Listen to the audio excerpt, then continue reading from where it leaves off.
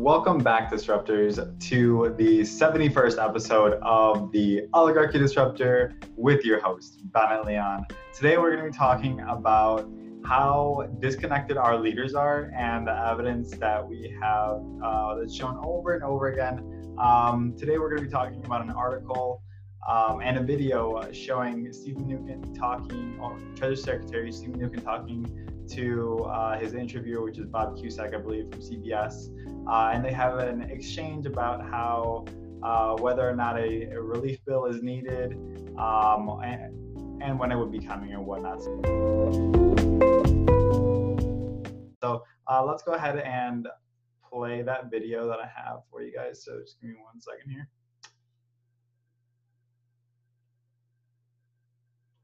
2.4 million new jobless claims of unemployment this morning. Several Senate Republicans said yesterday they want to see some action now on the next relief package. Is another package necessary, and if so, when? Well, let me just comment, first of all, I'm very sympathetic to the people who are not working at no fault of their own, because we've closed down the economy. And as we slowly reopen the economy in a safe way, we'll get people back to work. And in the current CARES package, there's several parts of it that are designed to help those American workers. One is obviously the PPP and getting people back to work through that process. The other is the economic impact payments, which are the direct payments. And then finally, the enhanced unemployment insurance, which we do need to fix the quirk that in certain cases we're actually paying people more than they made. So we need to fix that. We're going to carefully review the next few weeks. I think there is a strong likelihood we will need another bill, but we just have $3 trillion we're pumping into the economy, and we're going to step back for a few weeks and think very clearly how we need to spend more money and if we need to do that. So that's the end of the video, of course. And as you just heard Steve Mnuchin say, like, very last words he said, and if we need to do that, so that's what this whole episode is going to be about, is talking about how disconnected our leaders are. Like, if you guys aren't already aware, pretty much everybody that's in the Senate is a millionaire. And now, I mean, Bernie Sanders wasn't a millionaire before 2015, but after he started writing a few books and stuff, and with fame comes money, I guess. So he's in the millionaire club now too, if you're interested in that as well. But that's besides the point, because the point is that these people are rich, and because of their level of wealth and comfort and how long they've been there and being career politicians and getting used to that certain lifestyle and getting treated like a congressman or like a senator, and that has led to a disconnect from reality, and that's becoming extremely apparent, especially with this coronavirus crisis that's been ongoing. What we've seen is that the policies that are being put in place, the measures being put in place to protect us, are not going as far as they need to go. They are not doing what they need to be doing. No part, I'm going to say it on every episode if I have to, no part of any relief bill or package that has been passed so far includes the two main issues that Americans have about coronavirus and then this pandemic, right? So healthcare, right? They have yet to extend Medicare for everybody, or any kind of universal healthcare for all Americans during this time, let alone offer free vaccines when it becomes available. We all know the Republicans and the conservatives hate the word free, and they're going to use it against us when time comes. And we're seeing that just now. I mean,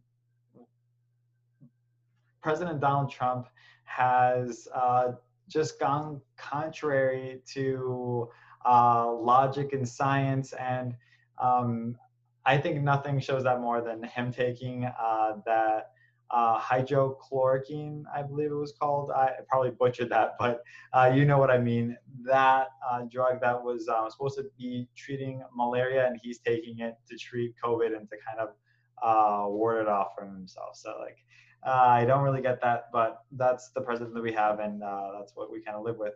Um, but my point being is that these people, because of their level of wealth and like all the comfort, they're not doing what they're supposed to be doing because they don't understand. They simply don't understand how much people are suffering, how much they need to change the system in order for people to prosper.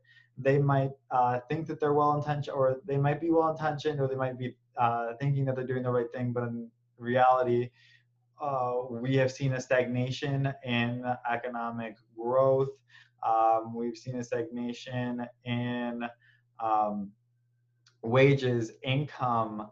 I believe this is the first generation, or maybe the second generation now that we have Generation Z, that is that has a worse standard of living than the generation before them. So that says something, you know. But let's go ahead and continue, because there's really interesting parts of this article that I want to get to, and I can't wait to show you. So I kind of highlighted this part, and if we need to do that, once again, highlighting how Stephen Mnuchin, which is once again one of the wealthy people, of course, the top 1% that we find there. He was a executive at Goldman Sachs. He what else did he do? He has very lucrative investments as well, a very lucrative portfolio, along with the rest of President Trump's cabinet. He filled the swamp up. He filled that bitch up. Let me tell you that. But I want to kind of highlight this part of the article here that mentions how Mnuchin's comments, which came during the Hill's Advancing America's Economy Summit, sponsored by Wells Fargo and Siemens, follow those of White House economic advisor Kevin Hassett, who said earlier this week that he thinks another coronavirus bill might not be necessary. So once again, this is coming from like top economic advisor to the president in the White House.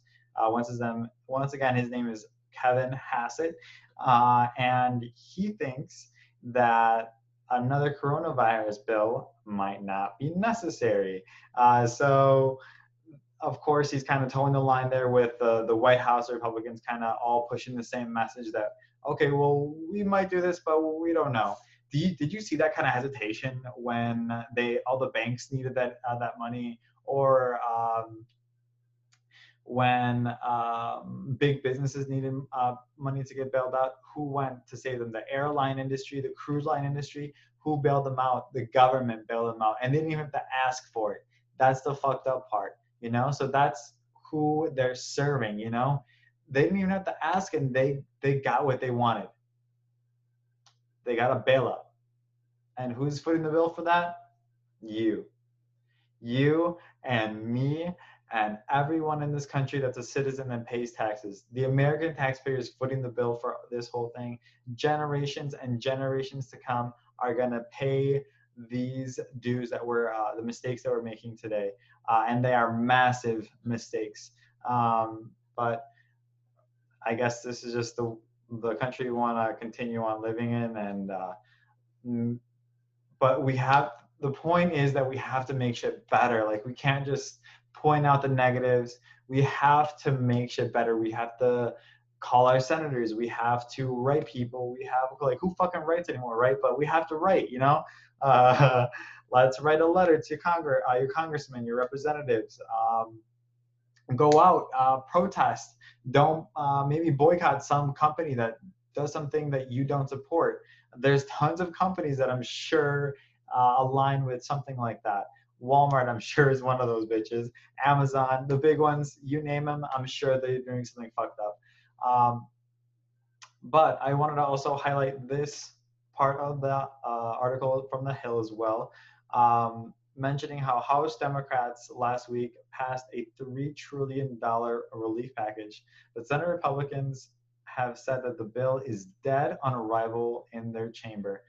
Mitch McConnell kind of keeping his promise there of being the grim reaper of the Senate for all of the Democrats' ambitious legislation that they kind of push out. So that's why it's kind of like almost like a show for the Democrats to kind of do this, and they can like just inflate the numbers and make people think that they care.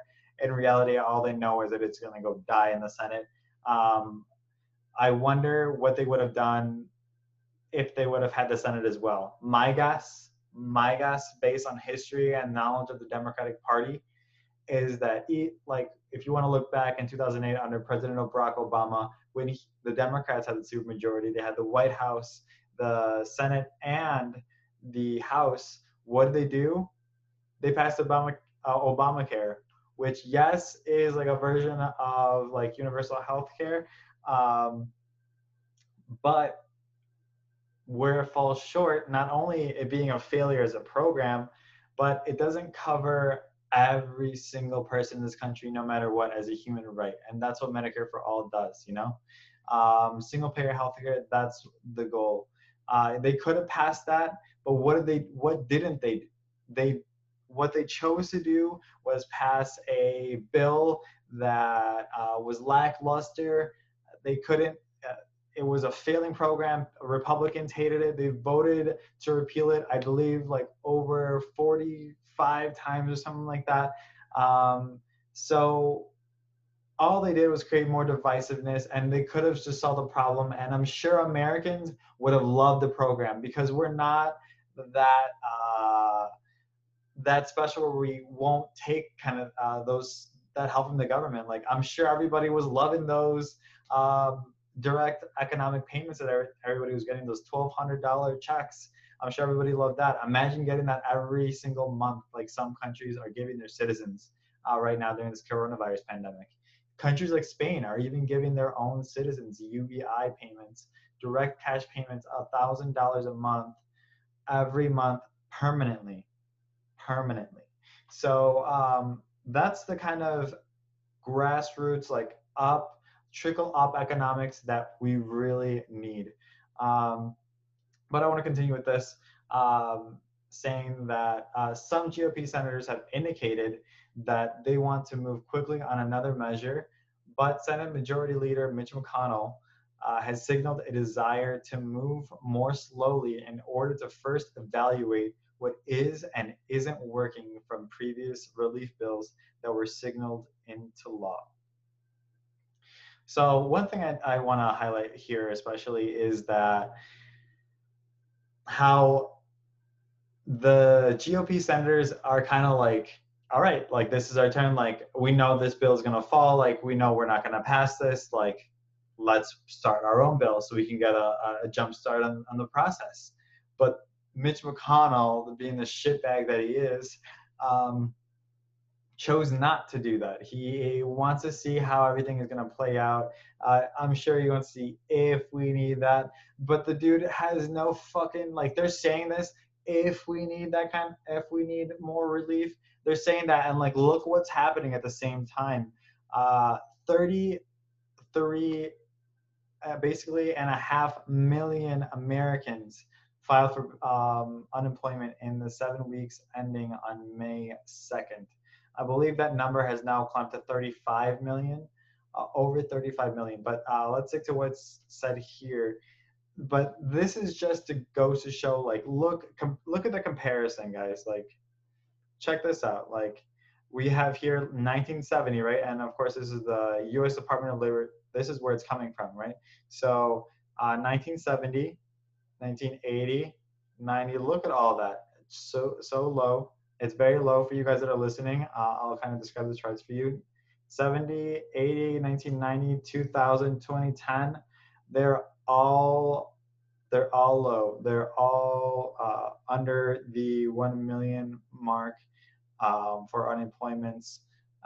And as soon as we reach 2020, it skyrockets all the way up, almost straight vertical past any line previous before it. at least before or up until 1970. But we know that as a fact, the coronavirus has knocked out more jobs than the Great Depression did in the 30s. So that's a staggering statistic to kind of be aware of. And this is just like kind of like a slap in the face to me.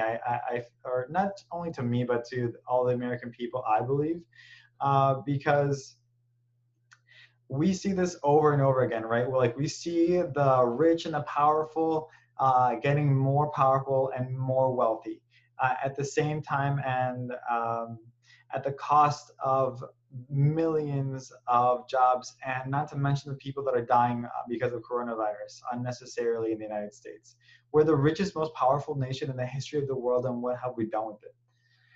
We've used our influence and our money to take over the world, establish an American empire of sorts. And it's a sad reality when we could have chosen to do something much more productive in the service of humanity. But what the United States has chosen to do as the number one spot and as the number one nation in the world is really sad. The reality is really sad and really sobering. But I don't want to get too off topic here. Now, going back to the disconnect, these people in our government, they're pretty much all wealthy. You know, like Donald Trump himself is a billionaire. You know, he and his cabinet, Wilbur Ross, another billionaire. We were talking about Steve Mnuchin. He was a Goldman Sachs executive. We have Transportation Secretary Elaine Chao. Husband is Mitch McConnell. Her dad is a shipping magnate from China. You name it. You go down the list. Wilbur Ross, billionaire. Betsy DeVos, billionaire. Like these people are implementing policies that they clearly they have some kind of motive behind it, you know? Like that's why a lot of the real estate taxes and stuff were like really recently modified, you know? Because Donald Trump and a lot of the Republicans and the conservatives, and of course some Democrats will also vote with them as well, not saying that they won't, but they have intention behind that because they receive a lot of money from them or whatnot. But there's a disconnect because of the amount of comfort and wealth that is in our government and the representatives that sit in those seats of power and walk the halls there. So that's what's kind of really sobering and unsettling about the situation, is that the people that were voting into power are getting really comfortable there, and they are implementing policies and talking about issues that most people either don't care about or they're not serving the will of the people. They're serving the will of the donor class. And that's led to the absolute decimation that we've encountered in recent years, whether or not it's coronavirus, the pandemic that we're facing now, or the Great Recession in 2008, or any other kind of situation like that.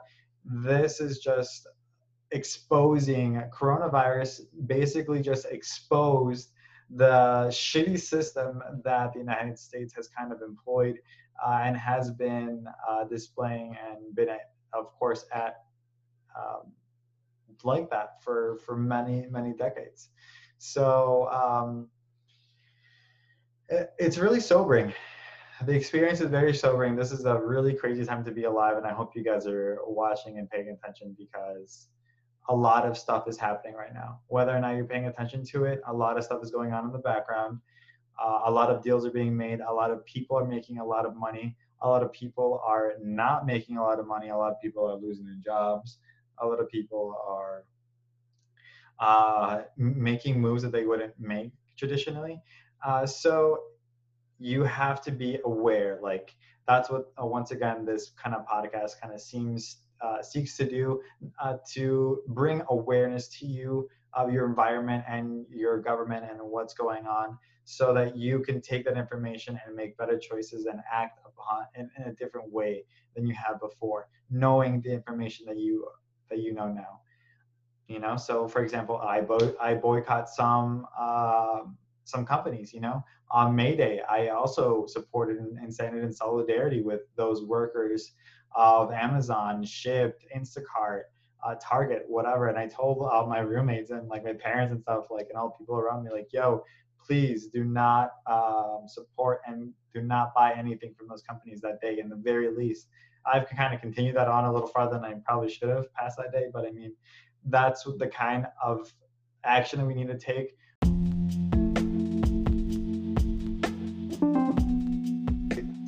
improve the situation or whatnot. The world would be a much better place, not to mention our country.